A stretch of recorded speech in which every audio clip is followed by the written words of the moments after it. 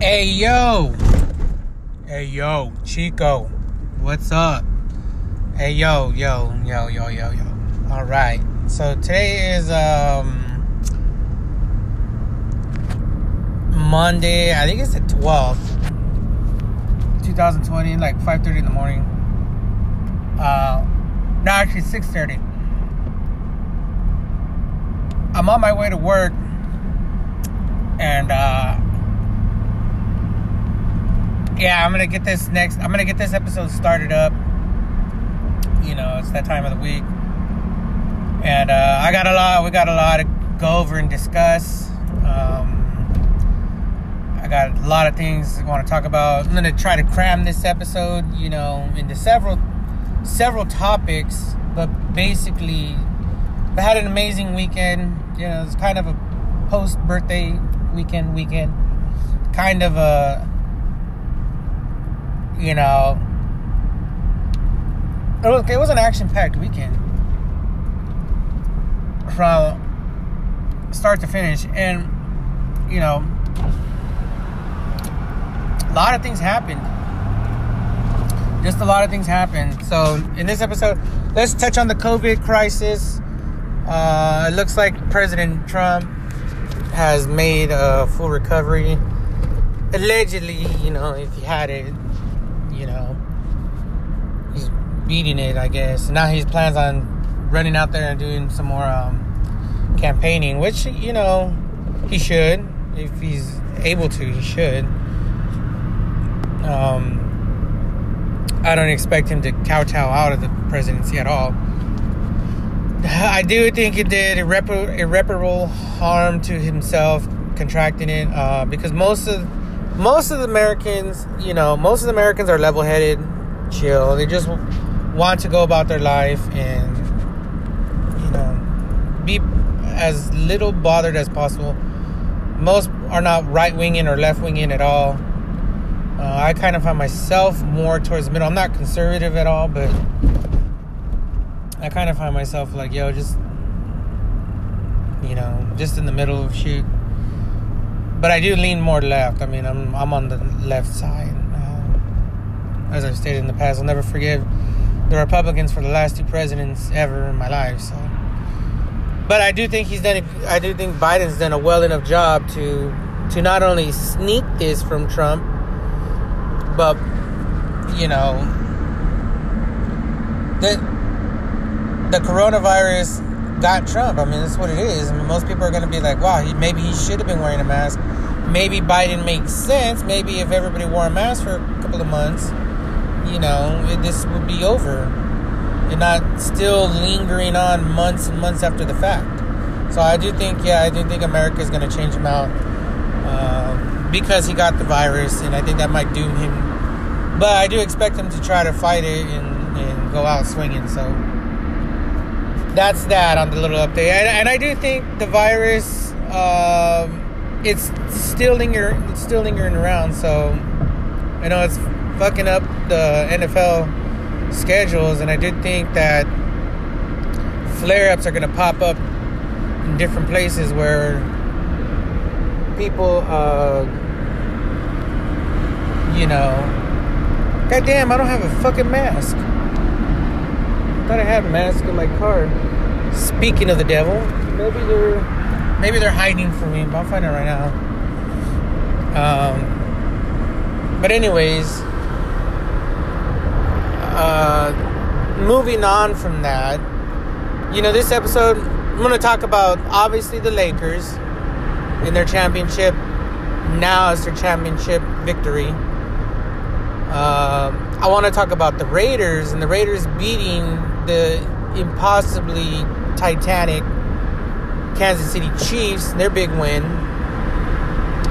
I want to talk about the boys a little bit. Season 2 came to an end, I think, for me on last Friday. I went to the movies for the first time in fucking, I don't know how long. So there's that. And then, you know, and I took a trip to Laughlin, you know, so I want to discuss all that. I got a whole plate of things to discuss in this episode. And I'm going to start with the most... I'm going to start with The Boys. The Boys Season 2, I'm going to flat out tell you, if you haven't seen it, you should watch it. I'm not going to knock the show, but I did find Season 2 to not be as good as Season 1. Just not at all. Season 1 to me was hitting on every episode. It was hitting different things. It just hit different. Season 2 kind of didn't hit that good for me. I could see the direction they took. They were kind of spoofing like Marvel and DC and all that shit. More so than it was an OG story of like superheroes that just fucking hookers and snorting coke on the side and demanding blowjobs from the new recruits and A-Train just flying down the road, killing random people. Like, it got away, to me, Season 2 got away from that and devolved more into like spoofing big Marvel movies, big, it kind of got away from that in certain times, and it kind of got away from the fact that what I felt was what made The Boys Season 1 really good is it kind of focused on the fuckery that the, Vought and, the Seven were actually up to, and it kind of turned more into like they're trying to get, and I guess that's the point of The Boys. The story wasn't that though. Like, obviously Butcher was there doing what Butcher does, and he was trying to get his son, but he wasn't actually trying to take down Vought. And it didn't seem like anybody was trying to take down Vought towards the end. And it just seemed like it was just like the story was kind of... Well, I can tell you the story is they kind of try to take down Vought, but Stormlander comes in and the popularity of the Supes rises, and Stormfront's got her own alternative motives. She's part of old Nazi Germany, and she wants to use Homelander as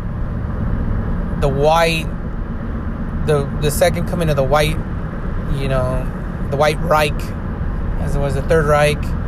And her and Homelander have a fling, but the plan never really materializes, and that's only just a brief section of the series. And Butcher ends up trying to get his kid, well, actually tries to free his wife, but then they intervene. The Supes are now in all kinds of, because Homelander's putting a lot of pressure, especially on Maeve, Starlight, and a couple of the other ones. There's a lot of internal beef with the Seven, and it's just kind of, the kind of story to me, it just doesn't really, it's not as straightforward. It's kind of all over the place.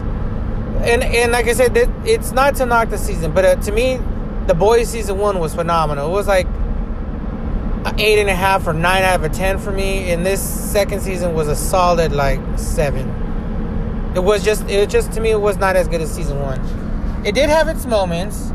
It tried to push, but you know what? That's kind of, I kind of felt like they were holding the punches to me a little bit. Because I thought Homelander, like, in his mind, he wanted to fucking laser beam an entire crowd. He should have done it. They should have left that in there. And, like, he should have really fucked some shit up.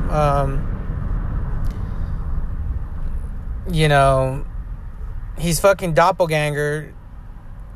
And then they kind of don't show any of it. Even though it's kind of gross, but they should have went for it, I felt.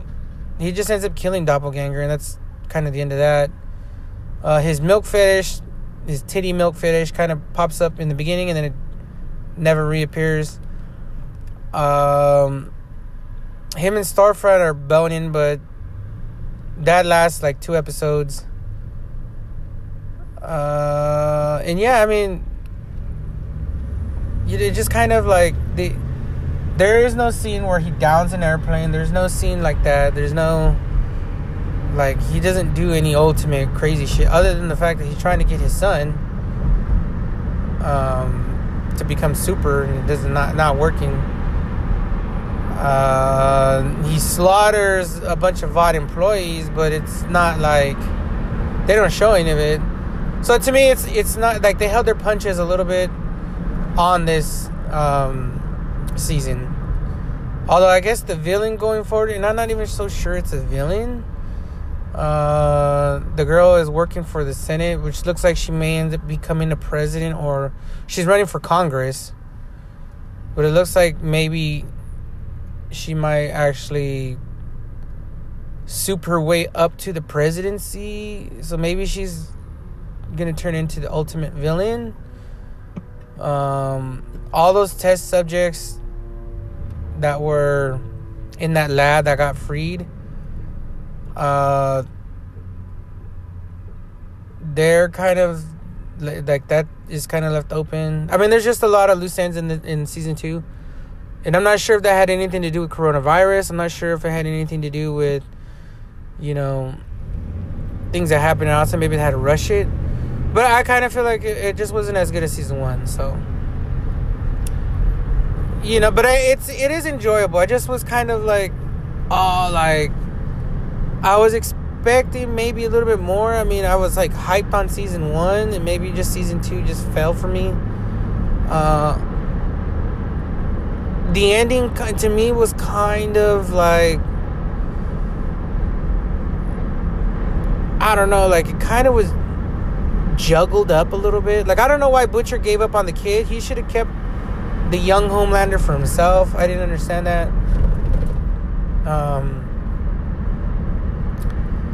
Could have took him and raised him. Instead, they're gonna hide his son. You know,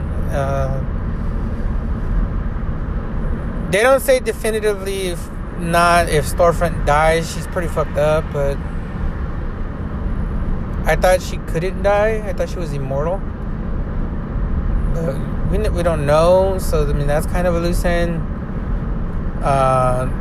Homelander now has to make do with both Maeve and Starlight as being like the ones who try to take him down, but he can't do it because he's in the public eye. So that might be a thing going forward. It's just kind of what it is. I mean, you know. But that's enough about The Boys season 2. It's my official take on the whole thing. Up next, we'll talk about, you know, my trip to Laughlin. I'll do that next. I'm actually gonna pause the episode and then I'll be back because I'm now getting towards, you know, my work. But I'll get this up as soon as I'm done. You know, I'll get this one up. But we're gonna talk Laughlin next. Laughlin, Nevada, the casinos, Aquarius, the Riverside, Tropicana, Golden Nugget, Edgewater. You know, I'm gonna talk about it at length, and so, you know, it is what it is. I'll catch you guys here shortly. I'll be right back. Yo, all right, so I'm back. Long productive day at work. Got a lot of shit done. I got a very busy schedule in the next coming weeks. Trying to round out this year very well, so that's good on the work end. But as I was saying, Laughlin. So last weekend was my birthday. I didn't do much because I ended up working, and then Sunday I typically take the day off and nourish the soul as it pertains. And as it is, I don't do much on Sundays. So my birthday hit on a Saturday. I think I just relaxed to watch the football game. You know, talking about the Buffalo Bills. But this weekend, going back to Friday, I watched The Boys, I think Thursday night. So, and again, I kind of feel as if The Boys season 2 wasn't as good as season 1, and that's not to knock as the police goes by. Fucking the cap is. That's not to say that The Boys wasn't good or that I don't recommend it or that season 2 didn't have its moments, but I don't feel it was as good as season 1. It's kind of hard pressed to say, hey, The Boys season 2 is better than season 1, and I just don't feel that way. But I think I did that on Thursday, and then Friday I woke up, got my guys prepared to go to work, got them some gas, took them some tools that they needed, did this and that and the other thing. Damn, boogers. Anyways, so I got back home around 8:30, did the last little packing I needed to do, which was really just change out of the clothes that I went and got everybody prepared to go to work in, because I wasn't going to go in my good clothes to work for an hour and then, you know, and get those dirty and then be dirty a whole car ride in somebody else's car. So that didn't happen. And this, I went with my neighbor. I went with my neighbor and his wife, and then one of the neighbors, one of their friends, a guy I kind of met a few times. I don't really know him, and I talked to him now, you know, but I don't really know him. But so we took off, you know, and we jammed out. We jammed over there. We got there probably around 1 o'clock. The very first thing we did, we were like, well, let's stop to get something to eat. So, like, okay, cool, I got it. Yeah, I was feeling it. I could get something to eat, you know. We stopped at the Pioneer, and one of those restaurants in the Pioneer, you sit on the kind of like on the river. It was kind of cool. The food was decent. I don't know what the restaurant was called in the Pioneer in Laughlin. But at that moment, I walked into their little gift store where they sell beers and they sell everything, and it's 2 for $6 tall cans. Like, fucking steal of a deal. So I got me 2 Miller Lights, and I cracked them and chugged them before we even left out of the restaurant to go eat. So I mean, I was already like feeling I was prepped to fucking be drinking. So we got the drinking started early, man. I got to drinking early. And then we went to the hotel, to the Aquarius, which I think the Aquarius is a nice hotel. I don't know what hotel it replaced, but the Aquarius is nice. It's got nice rooms. I didn't have any problem with my room. The only thing I would say about the Aquarius in a negative fashion is, to me, it's kind of in the inside. You're separated into the 2 towers, which doesn't make that much of a difference. But the parking kind of sucks. Like, that's flat out right off the bat. You had to park in the parking structure, and there's not that much parking there. Now, that's just a little knick-knack things. But inside it's really clean. You know, didn't smell too bad of smoke. But it's your typical Las Vegas experience. It's your typical, if you've ever been to a casino, you walk in, you're bombarded by slot machines. Well, anyways, we checked in, did all that stuff, and I checked in on the self kiosk, and my neighbor and, you know, his friend, they went to go check in at the people you would check into, the check-in people. And I got my keys, and I was up in my room like quick as shit. I went up to my room, came down, charged my phone for a few minutes before they had even checked in. So I was like, well, shit, like, damn, like, all right. So I immediately went to go get another round of tall cans, and I was like, you know, all right, like, let's get the party started. And I went and pulled out $100, but I used 20 to get my tall cans and shit. And I went to go gamble. I put $60 on the blackjack. Found out I'm not good at table blackjack, and I'm only good at blackjack on fucking online. As I lost all my $60 within like fucking 10 minutes, 15 minutes. At which point, I took the remaining last 20 I had, and I was like, well, let me just put it on the machine. Let me just see. I don't know, even remember which machine I put it on, but I was highly disappointed because I was trying to play poker on a machine, and I could not get a fucking pair to save my life. And the next thing I know, it was down to like $3. Max betted it, and that was the end of my $100 like limit that I put on myself. And I was like, fuck, I don't got that fucking cheese touch, so it is what it is. The cheese touch is over, you know.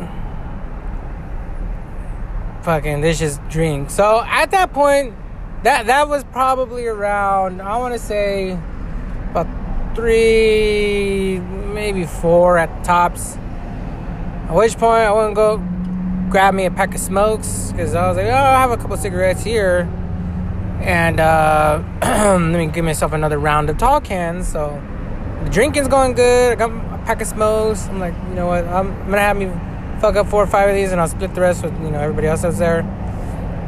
Cool. It's Friday. I know the Lakers is starting. I don't know what time they start, but I think they started at 6, if I'm not mistaken. So it was about 4. I got my smoke, I got my tall cans.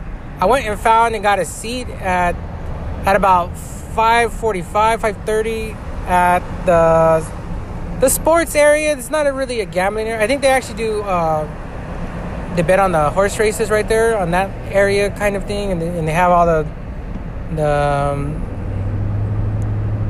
the lines right there, you know, Raiders and Chiefs minus 12 points or whatever. I don't know how that works.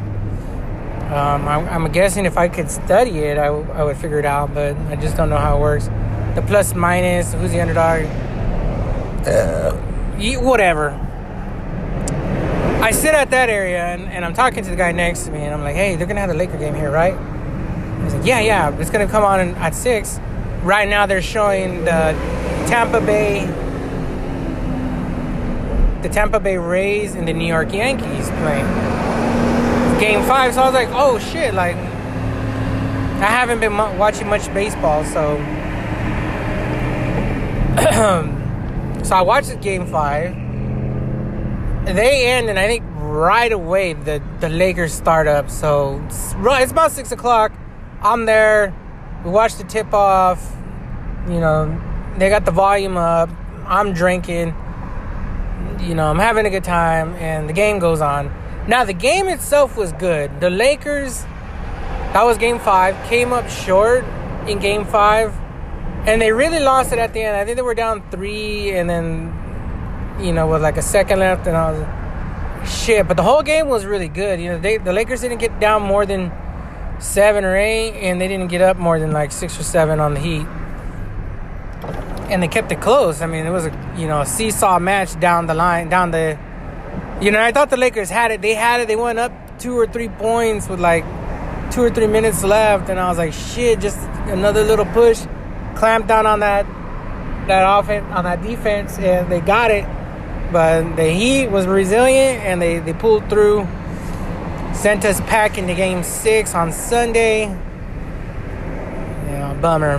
But that happened. You know, that ended.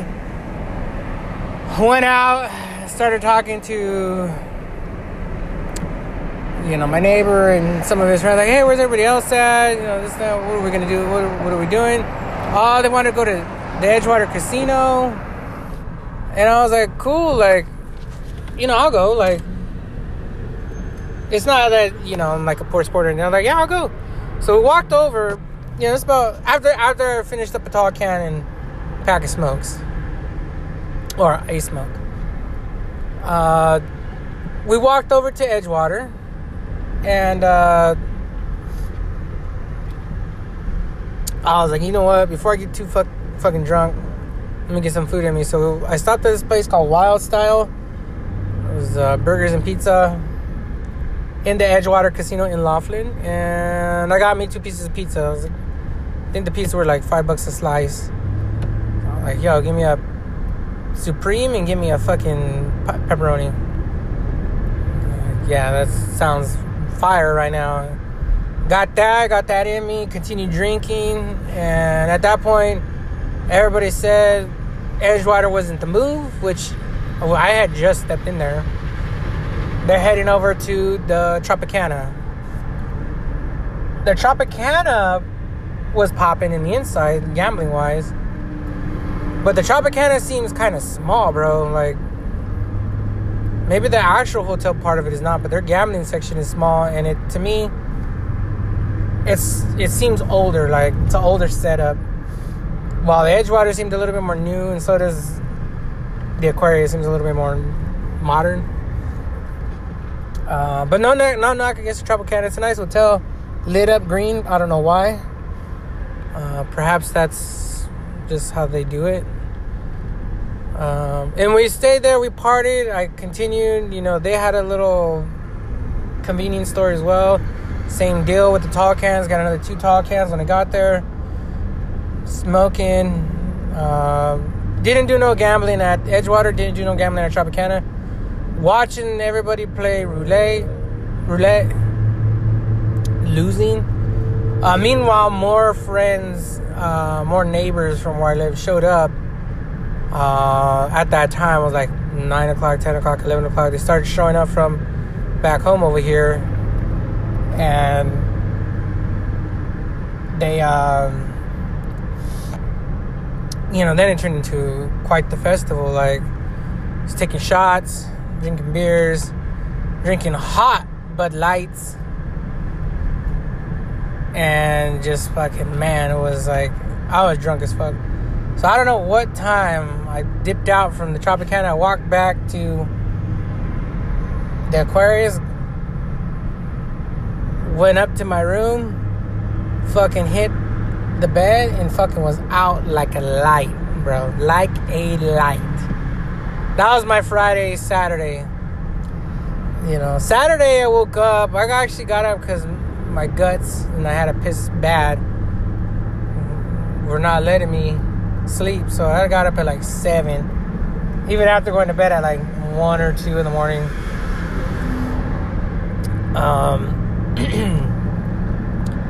Fucking went, took a shit, went piss, fucking was just in the bathroom for like 20 minutes, 30 minutes. Just, so I do that too. Just fucking wake up and you just sit on the toilet for like 30 minutes, just like trying to gather your marbles in your head. So, sat there, shit.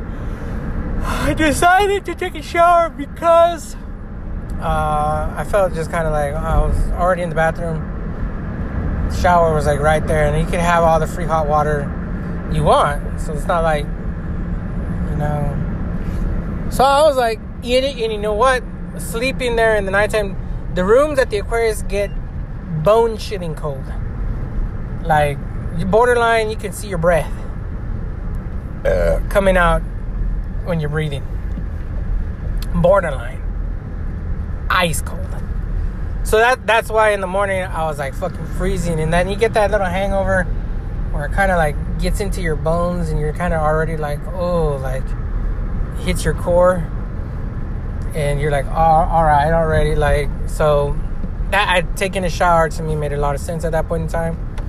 So I did. I warmed up. I just was in the hot shower for like about 20 minutes, 25 minutes, just fucking standing there, letting all the heat warm up my body temp a little bit.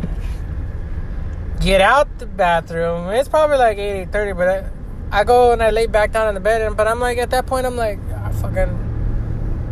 ain't no rush. What the fuck am I gonna go do it down in the casino at 8 in the morning? So I just laid there, kind of dozed off, woke back up about 9:30. Started fucking up on my socials, And then my neighbor calls me. He's like, yo, what do you get up to? I'm like, fuck. I'm like, I'm up. Like, he's like, we're about to go get some breakfast. You want to roll? I'm like, I'm going to go get some Subway. So I seen Subway was in there. So, but anyway, At about 11:30, I get down, finally get dressed, get down. Like, yeah, I don't want to just waste the whole day away right here in my room. Like, it's not how I roll on vacations. So I went down. I found the cafe inside the Aquarius. Cafe Aquarius is kind of good. Good food. Decent prices. You know, in the hotel, didn't have to go far. You know, the whole shebang. So actually, what I went down for was they had this place called Rockin' Pizza or Pizza Rock. I really wanted some Italian food, like a lunch, like a piece of lasagna, but I guess they don't open till 3, so I didn't know that. But anyway, I just went to the cafe and fucked up a skillet and had some biscuits and gravy, and I was like, fuck, you know. That's what it do. Anyways, at that point, I finished up with the cafe, and I went outside. No beers. Got me a little water. Was drinking the water. And I was like, you know what? I'm going to head over to the Riverside because I know the Riverside has an arcade.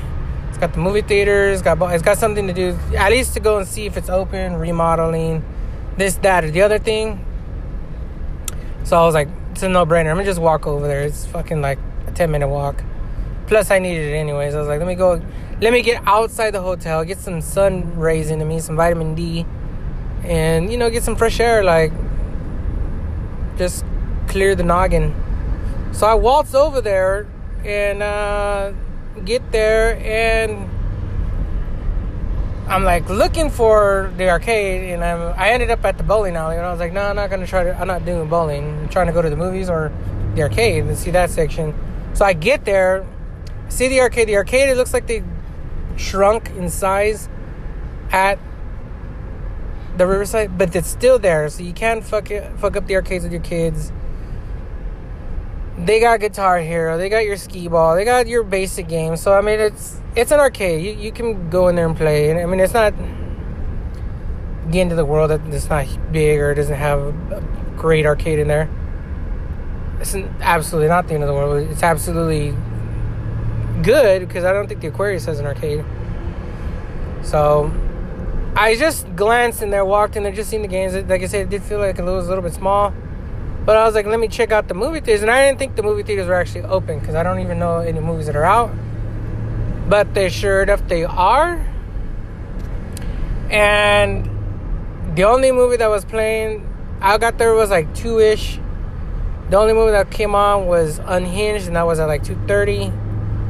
So I was like, all right, done deal, because I haven't been to the movies in ages, and fucking I was like, all right, it's movie time. And I was like, plus I could just kick back. It's dark, air conditioning, you know, relaxing. I'm just relaxing. It's basically what it is. So I was like, all right, let me get a ticket to the movie, which, like I said, again, I haven't gone to the movies this entire pandemic, not since fucking Valentine's Day, not since Birds of Prey, the fucking terriblest movie on earth, which it's not, it's just not that great either. But I went to go see Unhinged, and I had no idea what it was about, but I was game for pretty much anything that wasn't fucking like a rom-com. So apparently it's like rated R and Unhinged. And you know what? If you haven't seen Unhinged, do I recommend it? It's got its moments. It's not all that good either. But to me, I was like, fuck, like, because I miss being in the movie theaters. I go see all the good movies.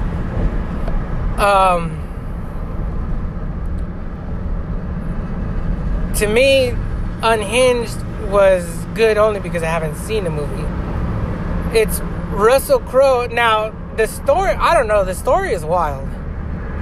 Like, but it's your basic thriller, like, the guy, he's unhinged, and he flips out on this lady and her kid, and now he starts fucking wanting to kill her. He kills and fucking murders a random ass, I think it's his wife or his ex-wife and her new lover. He kills the fuck out of him. And that's how the movie starts. He fucking bludgeons the dude and bludgeons the wife with a hammer. That shit is clean. Like, I was like, wow, I didn't expect the movie to start off like that. That shit was clean. And,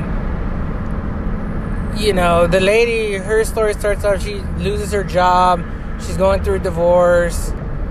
Fucking, she's constantly running late. She oversleeps. This, that, and the other thing. And her car's fucked up. But anyway, she's running late to drop off her kid to school, and he's putting pressure on her too, like, hey, 3 tardies in a row, I get detention. And I don't know why. See, to me, this is kind of like Hollywoodish. She gets on the freeway to take him to school instead of taking the streets. And then, I mean, I don't know how goddamn far the kid had to go to school, but they made it seem like he had to go like across the town. Anyways, she gets right behind Russell Crowe and his... The lady, she gets right behind Russell Crowe in his big-ass pickup. And they're at a red light. The red light turns green. He's not moving. She gives him about 20 seconds of movie time. And this motherfucker doesn't move. So then she just gets on the horn like, beep. And then she goes around him. At which point he then pulls up on the side of her because they were making a left. And, you know, he tells the kid, roll down the window. And then, you know, he's like, you know what a courtesy tap is? And the kid's like, no, I don't know what that is. It's like, it's beep, beep. He's like, did I get a courtesy tap? No. Like, man, apologize. And I don't know. And then he flips out on her. So what is just a normal everyday occurrence of, you know, a motherfucker not paying attention. Well, they don't say if he wasn't paying attention or not, but he just flips out on her and he takes his shit and he starts road raging. He follows her for a little bit. It's like all up on her shit, and she like dodges him. And at which point, I don't know how to, this is Hollywoodish as well, but he fucking finds her at a random ass gas station. Like, I don't know how he anticipated she was gonna go to the gas station either. Like,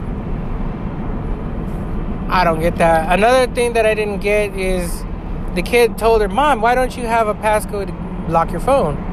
Which I don't know anybody that doesn't have a passcode or doesn't have Face ID to lock your phone. So that was another kind of like, the movie should have never really happened. You know, how it should have ended. Or that movie, not how it should have ended, but the one that does the errors, like for every movie error, they give it a little point. I forget which one that is. But yeah, they made all kinds of critical errors and that. But I mean, I guess to keep the story going. Anyways, the motherfucker Russell Crowe finds her at a gas station and he takes her phone out of her car when she's doesn't realize it. Which is another thing. He didn't have the time to do all that, but he did it, I guess. And then he starts really fucking with her. Like, he fucking runs over some dude at the gas station. Anyways, long story short, this motherfucker gets all up in her contacts, kills her divorce lawyer, starts fucking with her family. He puts in a burner phone in her car and he starts fucking with her like, yo, you're gonna kill off all these people until I get what I want. And she gets the kid from the school. And the climax is he tracks her down at her parents' house, but she was like, okay, you know, I'll come, you know, everybody gets lost, but if he does find me, we'll have time to prepare to like an attack. Now, the whole time that they're driving road raging, there's a lot of accidents, and the little chase scenes are really good. They actually felt really real. Like, I was like, fuck, like they didn't look too cheesy. But I was like, damn, these fucking cars are flipping like a motherfucker. But that part of it is good. The end of it, she ends up killing the dude. Russell Crowe. She ends up fucking him up in the eye, and then, you know, just kicks the fucking scissors into his head more. And she ends up subduing him. And that's pretty much the story of Unhinged. It's, to me, it's kind of like... It was... I haven't seen any thrillers like that in a minute. So I was kind of like excited. I haven't, you know, the movie was in the movie theater. So overall, the experience, just from being back at a movie, it's like a 9 out of a 10, bro. Like, you know, and the Riverside Hotel has redone their seats, so you're no longer, you got the reclining seats with the tray. So if you have popcorn or sodas, you can sit there and eat and all that stuff. Dining experience. It's really great. Good in there, the movie theaters. And yeah, like I said, Unhinged, it wasn't a good overall good movie. You know, it was okay for what it was. Is it gonna be a classic where they're gonna redo it? No. You know, it was a good movie. I don't know if they are gonna make any profit or not, or how much the budget was, but the movie's out there for all eternity if you want to go watch it. Unhinged, starring Russell Crowe's the main dude. Pretty good. And overall, I mean, I enjoyed my time in the movie theater, so it wasn't that bad. It wasn't like the movie was dumb. But that was that. I finished up the Riverside there, walked out, headed back to my room. Got a call from my neighbors suggesting, hey, we're going to go over to the Golden Nugget. And I was like, cool, just let me know. I'm getting into my room right now. I gotta charge my phone. Oh, actually, you know what? That's not how it all went down. But I went and got me Panda Express because I was really trying to go to the Rockin' Pizza. But the line was like 20 minutes or 30 minutes just to get in there. And then you had to wait 20 or 30 minutes to put a reservation on. So I didn't do all that. So I ended up getting Panda Express. Which, whatever. But I ended up charging my phone, and then I got a call like, hey, we're going to hit the Golden Nugget. You down to roll? Like, yeah, I'm down to roll. Give me a call. Let me know when you guys are getting ready to go. I'm like, oh, I'm going to go get some gas. So I waited for about 40 minutes. Somebody ever calls me up. It's like 7:30, 8 maybe. Yo, we're ready. Are you ready? Yeah, I'll be down there. Give me like 10, 15 minutes. Got up, got ready, jammed out, waited for him to pick me up, swooped me up, waited for the other neighbor to roll up. He came in, and then we headed down to the Golden Nugget, which, I gotta say, the Golden Nugget is a nice hotel. Don't know if I've ever been in there. It is a little bit more, you can tell it's a little bit more higher end than the Aquarius and the Tropicana, and the inside, the mood of it in the inside is really chill. Like, it's a really vibe hotel. A little bit more low-key. They got craps right there in the front, which I don't know how to play craps. Not even going to pretend that I do, but I'd like to learn. It looks like the motherfuckers at the crap table are having fun. Don't know how to play, but I'm assuming, from what I know, if you roll sevens, like, that's good. Not sure what you got to roll to get the winner. I'm not sure how you bet either. I hear people be winning on craps. But that's what it is. I mean, I was at the Golden Nugget. Oh, and at the Golden Nugget, I pulled out another $100. And I was like, okay, let me try the machines again. Let me just see what happens. And I started off I put $20 in at the wolf machines, Thunder Wolves or whatever they are, Mystic Wolves, and I got up to like $50. I pulled out, and I was like, oh shit, I think those machines only going to give you anywhere between $50 to $100 is the max you can win at a machine before it starts taking everything from you. And so I pulled it out, and I was like, all right, let me walk around. Walked around, I hit Emperor's Dynasty or Emperor's Destiny, and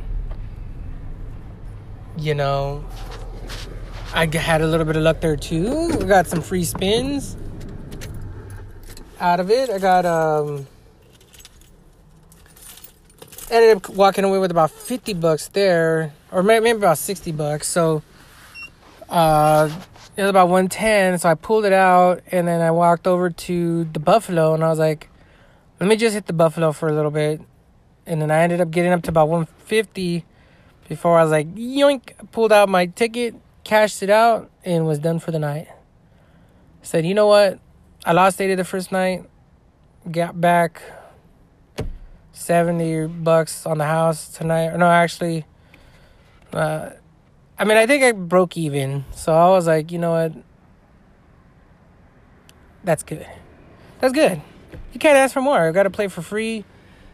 You know, shoot the shit with the amigos right there. You know, smoking. I didn't do any drinking Saturday. But from there, the Golden Nugget, you know, we did, like I said, did a little bit of gambling there. From there we went back to the Edgewater. We went back to the Wild Styles, and I got a order of chicken wings and a Mexican hot dog, which was pretty good. Did that, and from there I went to my room. It was about 10-ish, 10:30, 11. Leaned back and was like, all right, you know, fucking I'm out. Like, it's what it is. You know, I'm going to get up Sunday, you know, everybody wanted to leave at like 6 a.m. So you can't stay awake too late. So that happened. And then Sunday, like I said, woke up, checked out, and headed back to California. And overall, like I said, I had a blast right there at the Aquarius. A couple of days I was there in the Riverside, in the Edgewater. Had some good food. Had a lot of beer. You know, did my number there. And overall, like I was like, damn, I wish I could have been on the jet ski. I wish I had one more day to do jet skis. You know, I would have loved to have come back like today, Monday. But, you know, there's always another time. You know, it's good that I get to go see. I want to go see. I hadn't been to Laughlin in like more than 12 years. My dad was alive the last time I went. And I've been to Vegas, but I haven't been to Laughlin in I don't know how long. But yeah, you know, I was kind of excited. You know, the Riverside's still rocking, still good. You know, I stayed at the Aquarius. I gave it 2 thumbs up. Edgewater looked like a pretty rocking hotel. The Golden Nugget also looked legit. The Trop seemed legit as well. So, heading home, though, you know, we got home and the Raider game started. So, as we transition from Laughlin, I get back to, you know, Cali, back to my home right here at about 10:30. The Raider game's on, man. And if you know, you know. But the Raiders they pistol whipped the Chiefs pretty much. Because the Chiefs came out, we put up 3. And as the announcer says, look, 3 points not going to win the game against the Chiefs. Not going to beat them with field goals. So we got down, actually, as the Raiders did. We got down 14-3. This is the first quarter. And after a pick, you know, Derek Carr threw a pick, which I was okay with because he hadn't thrown a pick in 270-odd throws, which, you know, any quarterback does, throw picks here and there. And he hadn't thrown one all season, so game 5, you know, you got to figure, okay, you know, get that out the way. Got a couple turnovers now. I get those up, ironed out, you know, down towards the end of the season. You know, you don't want those happening. And, yeah, the looked like the game was getting away from us. 14-3, and John Gruden, Derek Carr said, if we're going to go out swinging. And sure enough, they got a little bit of a steady dose of Josh Jacobs and the other running back we got, they say from Denver, who's actually really good. And they got a little steady diet of a little bit of checkdowns, and then we just started chucking the ball all over the field. Nelson Aguilar with the 59-yard bomb, or 59 or 52, you know, and then Mahomes and the Chiefs responded immediately they went down the field and just dropped another 7 on us. It was down 21-10. And we went right back and answered to put it to 21-17. And then we got to... Somehow at the half, we ended up 24-24 at halftime. Which, to me, I was like, what more could you ask for? It's a close game. At which point, the second half, and I was like, okay, well, this has doomed... The second half had doomed us the last 2 weeks. The Patriots and the Bills made that second half adjustment against us. And we just, but we made the adjustment this time. It started off defensively a little bit of, a couple of punts, both sides on Kansas City and the Raiders. And then again, we just seemingly took control of it. Ruggs caught his first touchdown, wide open down the field. We forced Mahomes into a turnover, and that was nearly returned for a pick 6. And somehow, some way, we ended up with 40 points to their 24 at that time. They were down 16, two possessions. Mahomes did end up scoring a touchdown late in the fourth quarter. I think about 4 minutes left. They tried a squib kick. Ruggs got it, pulled it upfield. And then we just simply ran out the clock on them. And that's how the Raiders won. A big win, I'm glad Derek Carr got his first win at Arrowhead Stadium. And I'm kind of glad that, the Raiders have gotten over the Chief hump as of late. The Chiefs have, been dominant the last couple seasons.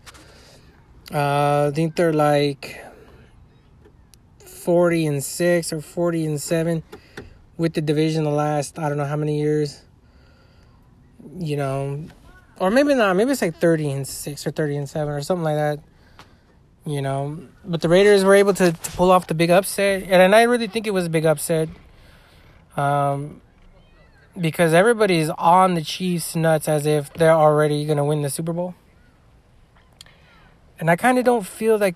I've said this many times. I don't feel that Mahomes is as great as they say it is. I think he's a product of his environment. They got the weapons. You do have Mahomes, who is a weapon. You do have Hill. You do have Kelsey. You do have Sammy Watkins. You do got a number of Hilaire. You do got a number of weapons on the team. And any one of them can just fucking break off a touchdown at will. So the weapons are there. But I think Mahomes is peaking with those weapons. And Andy Reid is maximizing the usage of them. And that's why Mahomes is really good. We take some of those weapons away, somebody gets injured, they're going to turn into a fairly medium team. Because I don't think Mahomes is that sharp with the ball. He does a lot of scrambling. People get free. So that's how, that's how he's padding up the stats with all these completions. Not to knock Mahomes, but I just think that if he was on a poorer team, a poor man's team like the Raiders were in the past, I don't think he would be as good. He'd still be making headlines, but he'd be facing mounting losses and, a lot of criticism, a lot of naysayers, a lot of chirping in his ear. And who knows? But Derek Carr and the boys showed out, and, what more could you ask for as a Raider fan than beating the first ones to beat the Super Bowl champs, the defending Super Bowl Kansas City Chiefs in Kansas City, 4-0. We're looking at 5. They were staring at 5-0 right in the eyes. They were eyeballing us, eye-fucking us for that 5-0. And then you go in there and you knock them around and turn them upside down, flip them for a loop, put them for a loop. We hung 40 on them. And I guarantee you the other NFL teams are going to be like, wow, we're just going to fucking throw it deep. Because maybe they don't have the coverage that they thought they have. maybe they can't get the pressure that they thought they could get to the quarterback. I mean, if you're going to throw a 72-yard or 79-yard bomb to Henry Ruggs, even though he's fast, got to be back there for 3, 4, 5 seconds. So if you can't get to there in time, you're in trouble. And then you couple that, take the top off the defense, like how AB was supposed to do for us last year, and it opens up the run game. You can't load the box. Start picking up first downs. Keep the ball away from Mahomes. Score the points. Go up 40. Make them have to come back. Pick him off. Force those fumbles. They do what San Francisco couldn't do last year in the Super Bowl, and what the Patriots couldn't do. Hang enough points on them to second guess their strategy. And I think that's kind of what happened this game. Like, the game got away from them. And usually the game gets away from the other teams playing them.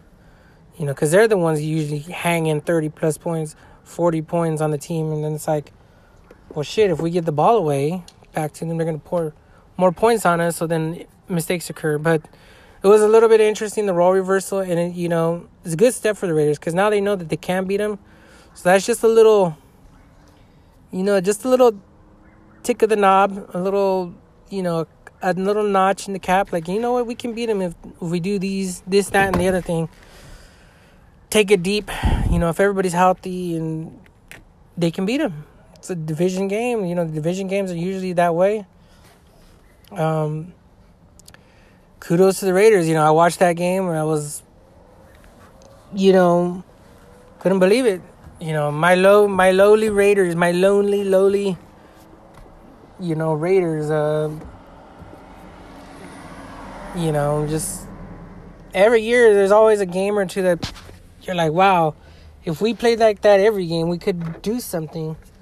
And I believe if we play every game like we play the Chiefs, we could be not only competitive, but we could be up there. The task at hand is doing that consistently every week. It's a big task to do, a lot of young players, a lot of injuries, but it's not like it's not doable. It leads me right into the Laker game that happened last night. The Lakers came on. I took a nap once the Raider game ended at 1. Took a nap at about 2 to about 4. 4:30, woke up in the NBA Finals. Game 6 was on. And I gotta tell you right now, unless you're hidden under a rock, the Lakers won that shit, man. And in pretty convincing fashion. They just stopped the Heat, and we're up 36 points. I mean, the score was like 86 to 56 into the third quarter, and the game was over. And once the Lakers clamped down and put that much juice on the Heat, there was no overcoming because the game was almost out of hand in the second quarter. I believe the Lakers were up big in the second quarter, and if I'm not mistaken, they were almost up 20 or 24, 25 points at that point. And then I get into the second quarter, or the second half, and they get up to 36. And at that point, it was just a matter of wearing the clock down. And I was like, okay, as long as we don't foul, as long as we don't turn over, milk the clock, put up 2 here, put up 2 there. If they score, we score, kind of, there's not going to be enough time to make up a 36-point deficit at any point. And they got close. They put it back within 20-some points. I don't think it got anything less than like 18 or 17. But then we exploded again towards the beginning of the fourth quarter. And then it was just pretty much, they waved the white flag with about 2 or 3 minutes left. And so did the Lakers. And it was just, the Lakers are the 2019-20 NBA champs. And there is a lot of naysayers to their title run, but I don't see why. Everybody was in the bubble. Everybody had 2 or 3 weeks to play. The season wasn't brand new. It's not like you traded and got new players. I mean, you were pretty much seeded how you were in the regular season. I think it was actually better that they played this way because sometimes the 80-some games plus the playoffs, and it's just like too many goddamn games, too many things can happen, too many injuries. Somebody could twist their ankle, which actually popped up in the finals. The Heat,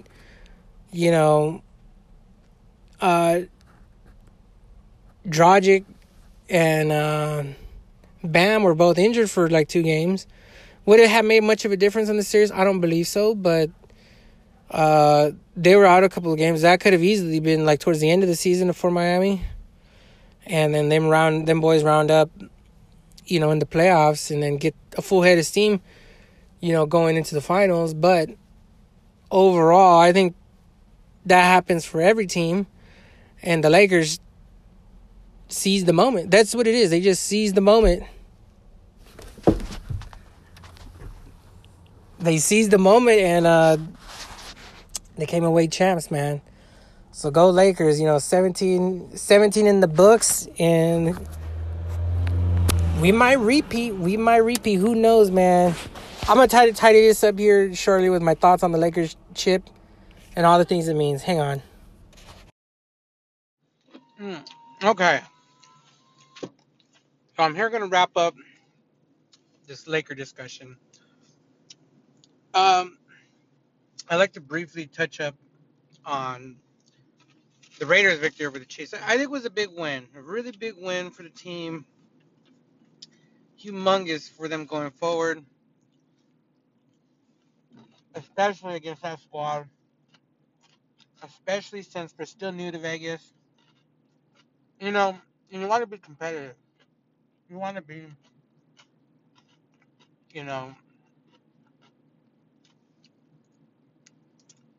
we didn't move to Vegas to lose. We moved to Vegas to win. This is a winning mentality.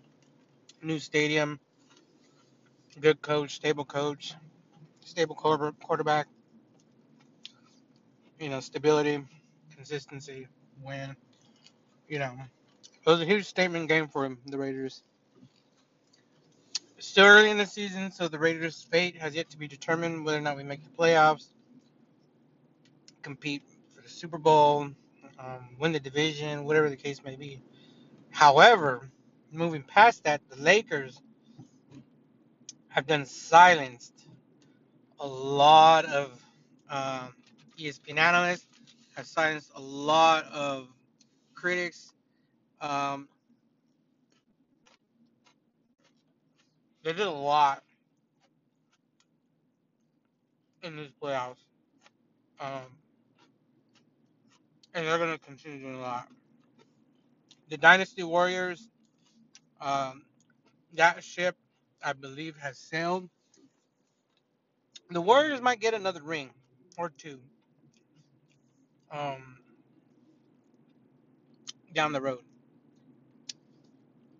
but they're going to have to contend now with the Lakers, who are now, and this is what I see. I remember talking to you guys about a year or 2 ago about the Lakers and LeBron.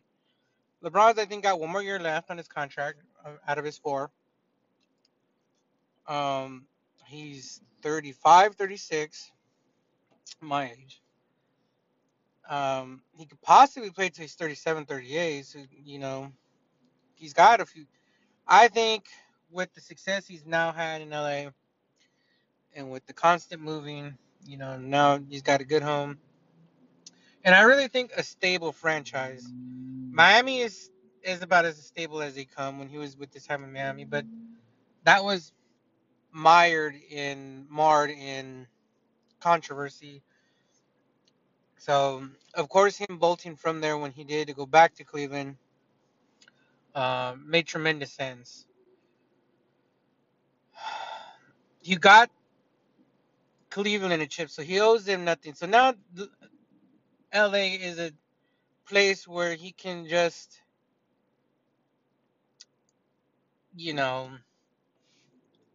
continue to leave a legacy, and all the meantime, there's not the controversy of him being there. There's not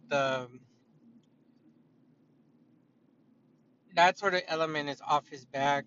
That sort of, like, there's no bad mojo surrounding him in LA. So I think it's a more comfortable environment. I think it's a more friendly environment. It's a more conducive environment for him especially for his off the field um, things he's got going on as far as movies, his brand, his his kids, things of that nature. And you know what? Arnie's gonna say a few, and I think we might pop off another one with LeBron. So just to further increase his already, because Jordan's there, and so is Kobe.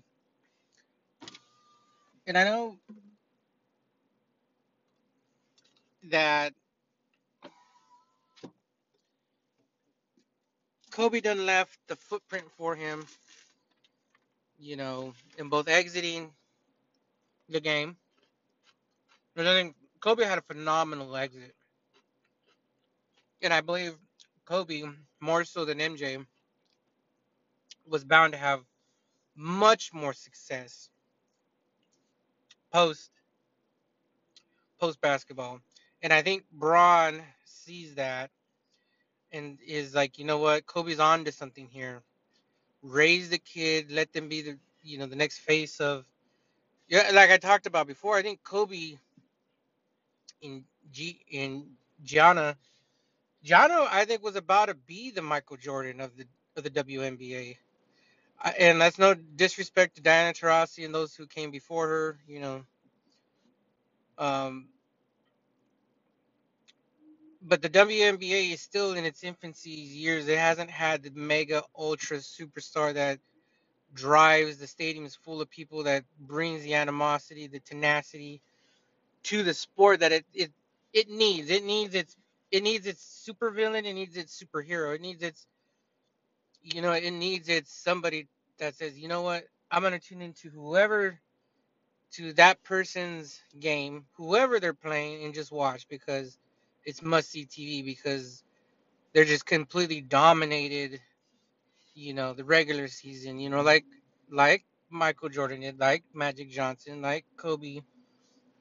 And I really think the WNBA is gonna have to wait until another mega superstar NBA player's daughter takes up the reins, similar to how Kobe's daughter did.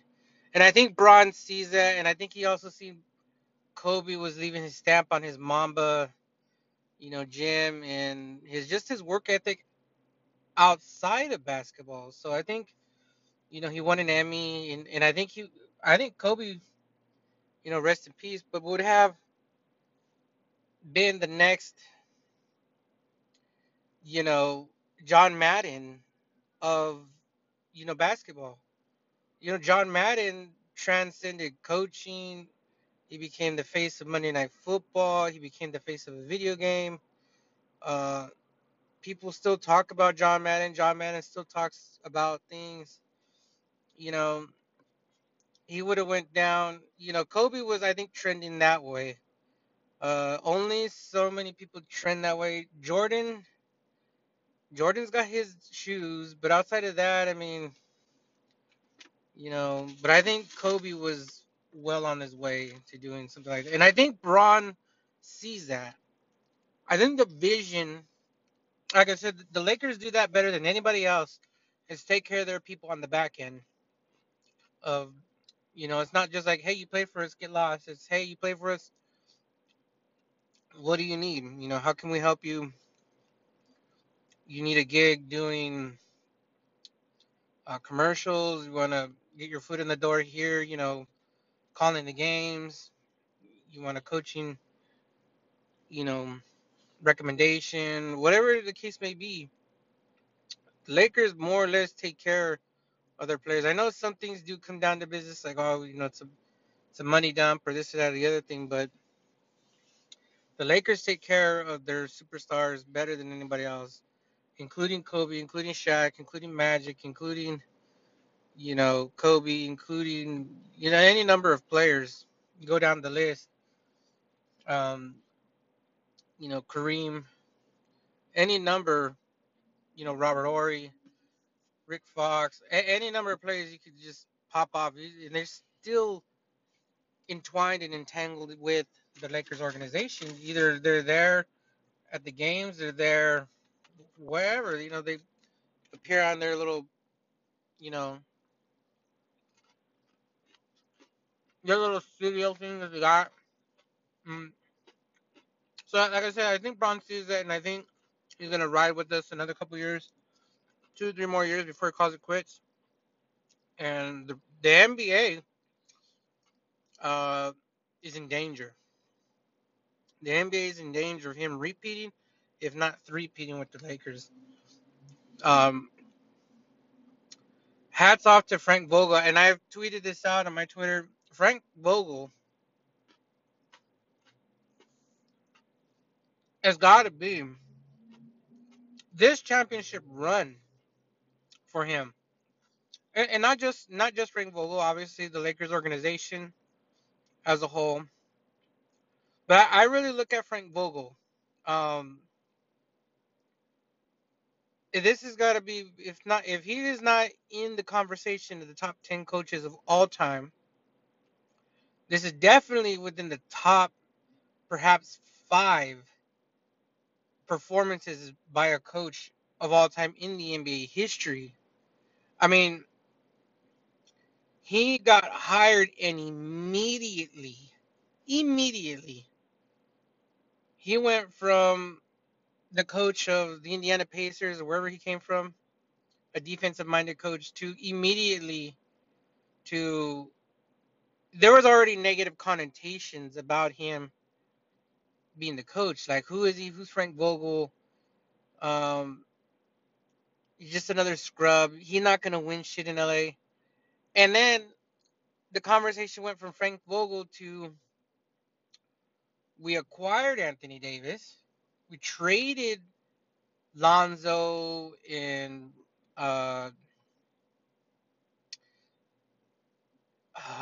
not I can't think of his name, Brandon Ingram, I think that was a tough one to trade, but they did it. Um, they traded, and I forget who else they traded with. There was a three to get one, and you know what?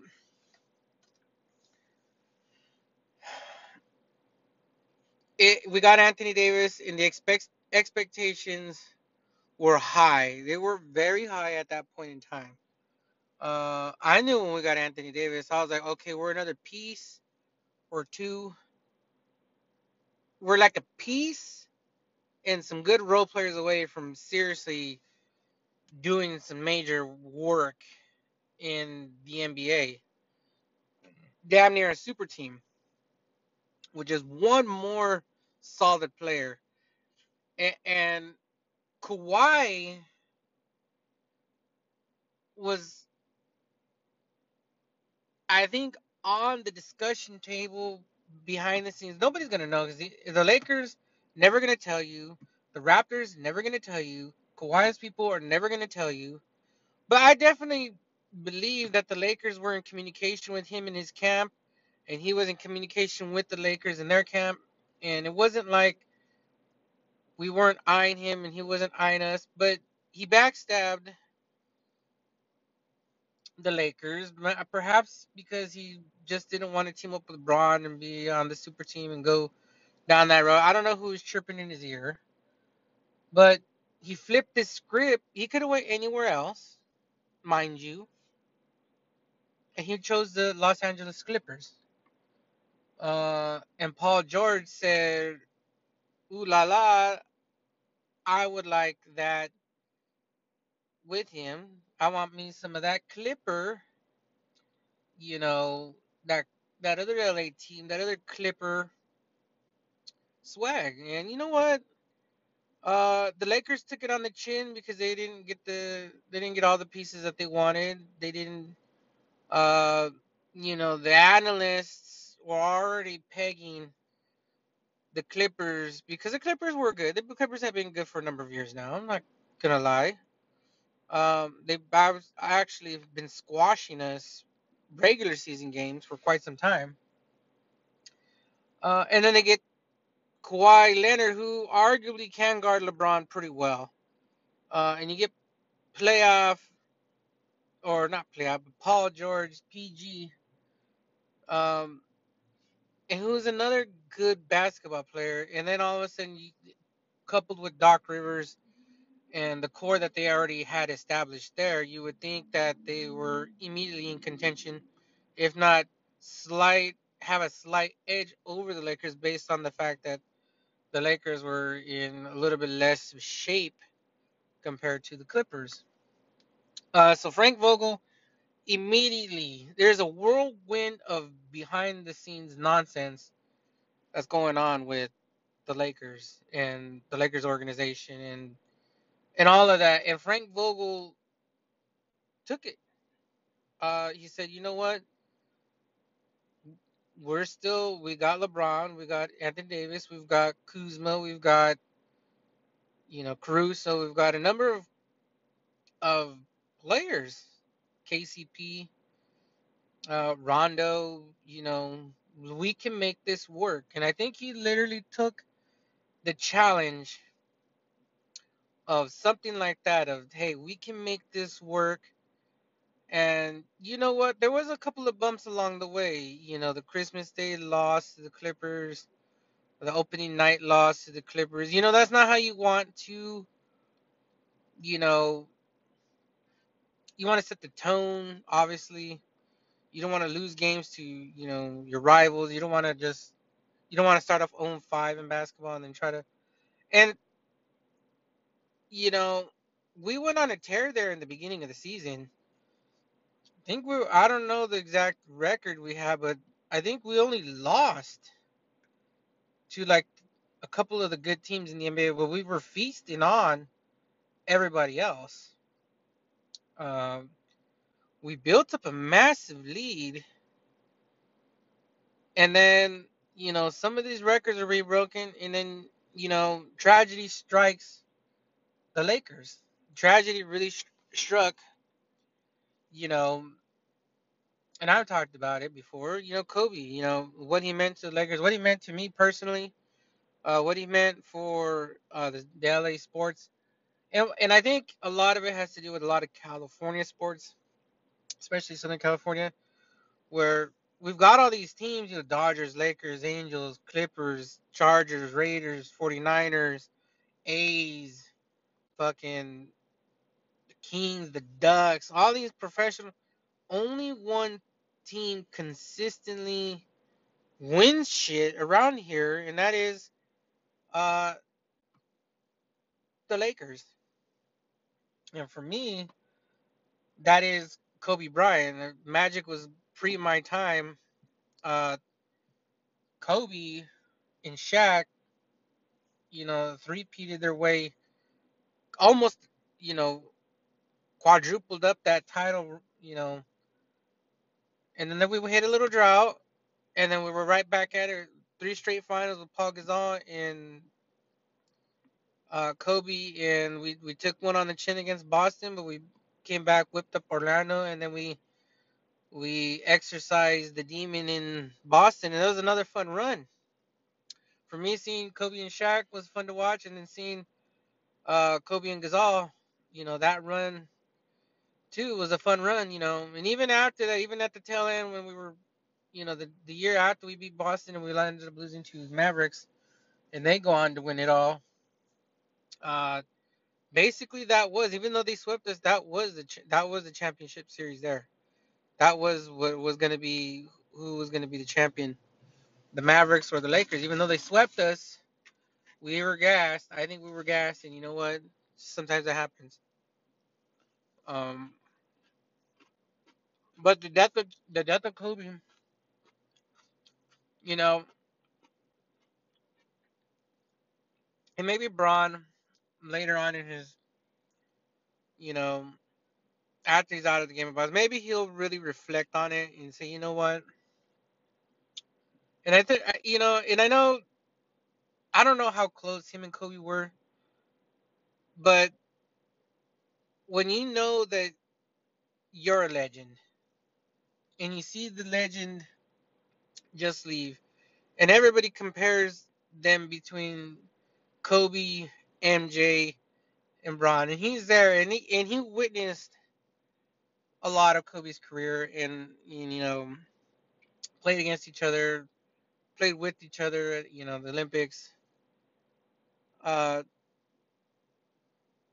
and even though they're always at, arm's length away from each other, they're never really like, they weren't really teammates for a season or nothing like that, competing against each other.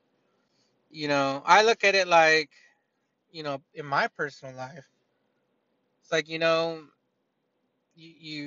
do the same thing as somebody and you guys are working the same field, and you guys go both got a family and you're like, well, you know what? I do this, I do that. And you're like, oh, you know what? I do this and that too, out there grinding and you see the grind and like, hey, man, and you real recognize is real. Sometimes you come across people that are just like, hey, you know what? I'm in business for myself. I hustle this. I do drywall and this. Like, you know what? I'm in my business for myself. I hustle. You know, I do tile. You know, and you see when people get home occasionally, walking in the door 8:30 at night after leaving 6:30 in the morning. You see um how dirty they come home, how sweaty they come home. Grease on their face. As a construction worker, you see it. So sometimes you recognize it and you start talking. Hey, man. Where were you at today? Oh shit, I didn't doing some big job out here in this place, and you're like, oh cool, man. It's hot out there, huh? Yeah, yeah, man. You gotta drink that water. Sometimes you recognize the real recognizes the real when you see people in the hustle and you see them grinding it out. So I could just imagine that LeBron and Kobe had that kind of a vibe with each other. And then the death really struck. It really struck the Lakers organization, the core of it. Shaq, Kareem, obviously, Genie, anybody associated with the Lake organization. And then, LeBron is playing for the Lakers. And,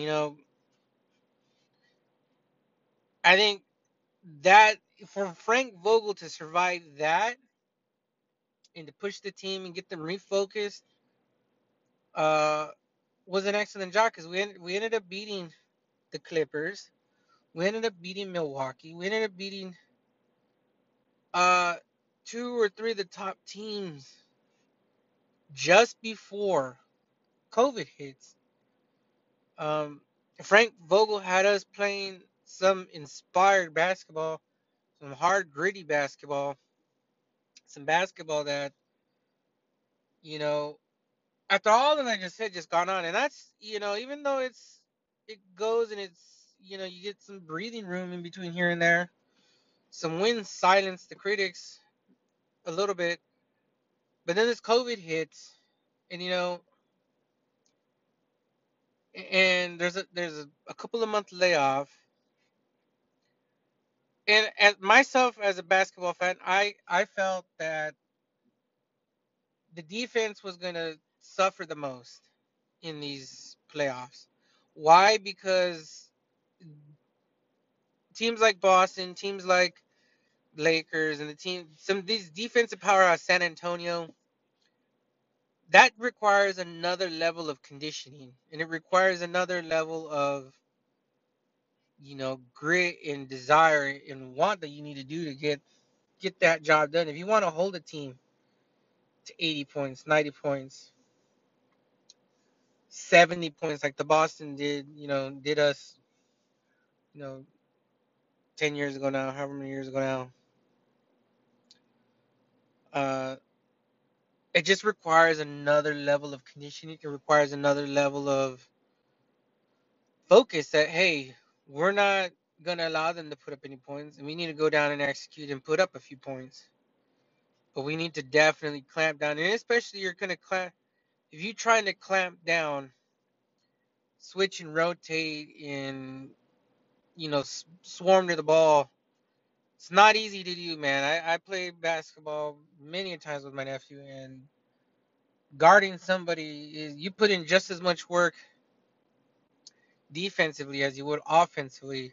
So that, you know, I felt that in this bubble, in this COVID bubble, with all that time off, that some of these players and some of that defensive, you know, grit and tenacity that other teams like the Spurs play with, the Celtics usually play with, the Lakers play with, the Warriors. I felt that that would hurt those teams because of the time off and to just run and shoot the ball. People like James Harden, uh, the Joker, you know, the Clippers have shooters up and down the roster. The Bucks shooters. Everybody's got shooters. The Trailblazers got shooters. The West is loaded with people that can shoot the ball. I felt that that was going to hurt the Lakers because of. And then again, LeBron's older. In some aspects, we have an older team. Dwight's old. Rondo's old. So we'd be a step. I thought we would be a step slower. Um, and you know what? We didn't look all that sharp. That like 2 week kind of like preseason thing that we had. And then I was just seeing James Harden popping off 50 points. Uh, Damian Lillard, 45 plus points back to back. Russell Westbrook going off. The Suns were going off. I mean, there were just people offensively were going off, and none of those teams were the Lakers. The Lakers would never had anybody go for 50 points, and I think that that's credit. That's super credit to Frank Vogel again. Vogel said, you know what? If we're gonna do this thing, everybody needs to chip in X amount of points. Everybody needs to chip in on the defense, and we're gonna get this done. And that really showed up in the playoffs. Uh, Back to the Trailblazers again. I thought the Trailblazers had an advantage because who can stop Damian Lillard outside of LeBron? And you can't just have LeBron guard him all game. Obviously, LeBron needs to score, and obviously, he needs his rest, and obviously, you know, you don't want him in foul trouble. So obviously, but then the Lakers, I mean, it's nearly a sweep. He went 4-1 in 5 games. I mean, they won one. The Blazers won one game. Moving on to the second round, you take on James Harden, Russell Westbrook and company, and again, otherworldly, out of space, out of bounds shooters. You know, the Rockets. James Harden probably had the best run in the bubble. He had like back-to-back games with 50 or 60 points, like crazy numbers.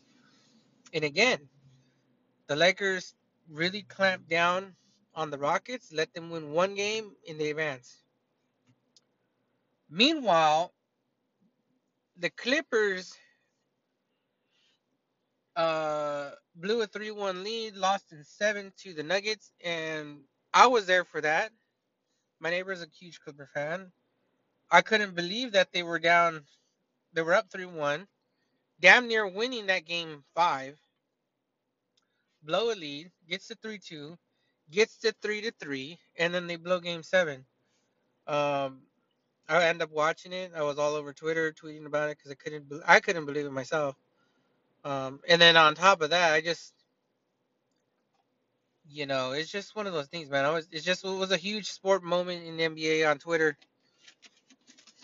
Um, just everybody was talking about it. I was talking about it as well. Like I couldn't believe it. And then we get the Nuggets. The Nuggets are no slouch. The Nuggets are going to be formidable for a number of years to come. Formidable. Jokovic is no joke. The guy is just an offensive powerhouse. I think they're like one piece away from seriously winning a championship. Um, I think they just need a big body like a Dwight or Blake Griffin, somebody who can put up 20 points, but is also big and can handle somebody like LeBron can handle. Kawhi Leonard and these guys who are kind of big for their positions, but they can also play. And I think they have opportunities to get players. They have opportunities to do a lot of things, and the Nuggets are not, and no, in no means, even though the Lakers beat them too again in 5, they were in a lot of the games. Anthony Davis buzzer beaters, so they could have easily, they could have easily took us to 6 games or even 7 games. Um, Anthony Davis hits a buzzer beater, that was kind of a dagger to the hearts of the Nuggets, but sometimes that ball doesn't drop, and maybe we don't win the game. Maybe it's 2-2. You know what happens. I mean, it's one of those things, man. I mean, the Nuggets came with it. Um, and again, like I said, they could have easily taken us more than the 5 games. They could have easily taken 6 games, easily taken it to 7.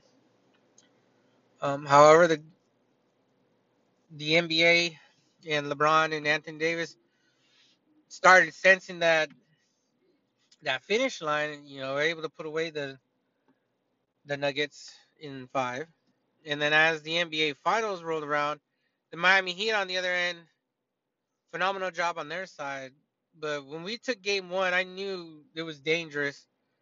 The Lakers at this point, as soon as Game 1 goes in the NBA Finals, as soon as the Lakers just completely obliterated, they were up big in Game 1, just like they were in the closeout game. They were up big. And I kind of feel like that was just a flash. Just like the Game 1 in this closeout game is just a flash. It's a prelude of what the Lakers could be next year. Uh, Scary on the defense. You got and the Lakers have right now. They have so many big bodies: Dwight, LeBron, Anthony Davis, uh, Morris. They've got Kuzma is not small either, and then they do got small bodies. To play the small ball with teams. They've got Caruso. They've got Kuzma. They've got Rondo. They've got KCP. They've got Danny Green. They've got a number of players, but the Lakers, just in general, they got a lot of big bodies. And if you don't come at them correct, those big bodies get moving and working and rocking. And it's Lob City. The Lakers are playing Lob City with Anthony Davis over a lot of teams, with Dwight over a lot of teams, with LeBron over a lot of teams. Rondo just giving Anthony Davis free, easy points. I mean, Rondo balled out. He was. People were so worried. Miami was so concerned by what Rondo was doing, who he was gonna pass the ball that they gave him open real estate all over the court. Easy pass to the buckets, wide open threes. Rondo had a hell of a series against Miami, and I think that's a testament to how good Anthony Davis is because Rondo was just wide open 90% of the time he had the ball in his hands. And the second they decided to just try to body up Rondo, uh, there's a quick pass to LeBron to get it to AD, to get it to somebody else, to get it to another open shooter. Like the Lakers just pounded the paint at times, and then the length of Anthony Davis, the big body of Dwight, LeBron on the defensive end is just the little bodies of Miami just could not make the adjustment, even though they won 2 games. And that's a lot of credit to the heart of Jimmy Butler and the coaching staff to the Heat. But the other 4 wins were pretty much convincing. A couple of blowouts. The Lakers, when they never lost in the blowout, it was close. A couple of losses they had, and that was with the Lakers playing a little bit, not up to the standard that they could be. And I think going forward, the Lakers are going to be a handful for any NBA team for those reasons, and they're going to get better. You can't tell me that now that Alex Cruz and now that KCP and Rondo, Dwight, and all the other role players that they're like, you know what, we can win another one. This was the first one. They got the job done, and I believe wholeheartedly, Kuzma and Danny Green and everybody, wholeheartedly that they're gonna get the confidence, they're gonna get the swag, and next year when it opens up, NBA season, and we get a free agent or two, we're gonna be scary. The Lakers are gonna be scary going forward for the next few years.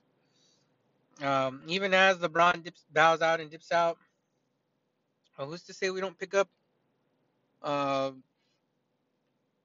Zion or whoever else? Who's to say we don't pick up, you know, some other dominating force that emerges? There's already dominant players in the league. Anthony Davis could just evolve into the next dominant player, and maybe we're looking for the next Shaq. And then there's Booker from the Suns. I mean, there's superstars all over. Maybe Dame Lillard wants to come play with Anthony. Who knows? Who knows? But that's what I feel about the Lakers. And I think, like I said, Frank Vogel coached a phenomenal playoffs, made all the good adjustments.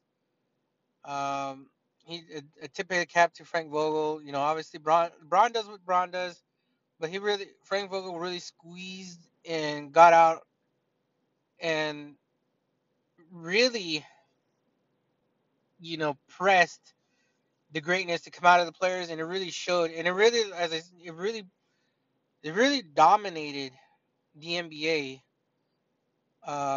these playoffs, and they really dominated the NBA pre-COVID, post-Kobe, and even pre-Kobe's death. I mean, Frank Vogel had his squad playing at a high level, and like I said, that now that the Lakers won this, uh, that tenacity is gonna actually grow next year.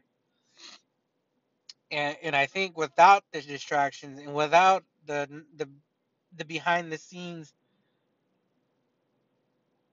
gibberish from the sports analysts and company, uh, they'll be even more focused. And now it's going to be defend the crown. I mean, and I think they're gonna do it. We might be looking at a repeat. It'd be interesting to see us square up against the Warriors, square up against the Nets with a healthy Kevin Durant. But you know, that's my thoughts on the Lakers. I mean, phenomenal run. Like I said, I watched every game of these finals. Watched every game of the along the way for the Lakers. Didn't watch any games on the East, but all the games that the Lakers played, I watched, and I could see it before when the Lakers before COVID, and then during these playoffs that the Lakers just dominated, man. They just dominated, and I think that Kobe mentality crept in here in the finals, and we were able to put away and get that chip, get the 17 in, four for Braun, 17 in total for Kobe for LA. So that's it for this episode. Uh, I'm gonna get this posted up here, and hopefully next week I got some other good stuff to talk about. Uh, right now I'm trying to finish up watching some animes and then finish up a couple of other things, but uh, hopefully I can get it done, and that way I can. The Dodgers are in the playoffs, but they just lost tonight, so my Raiders don't play this weekend coming up. So we'll see what I wrangle up as a topic to discuss. But with that, with all that said, I'm out. I'm out in Go Lakers 2021. Oh, you know what? The election is coming up, but that's in November, so we're a ways away. Either way, I'm out.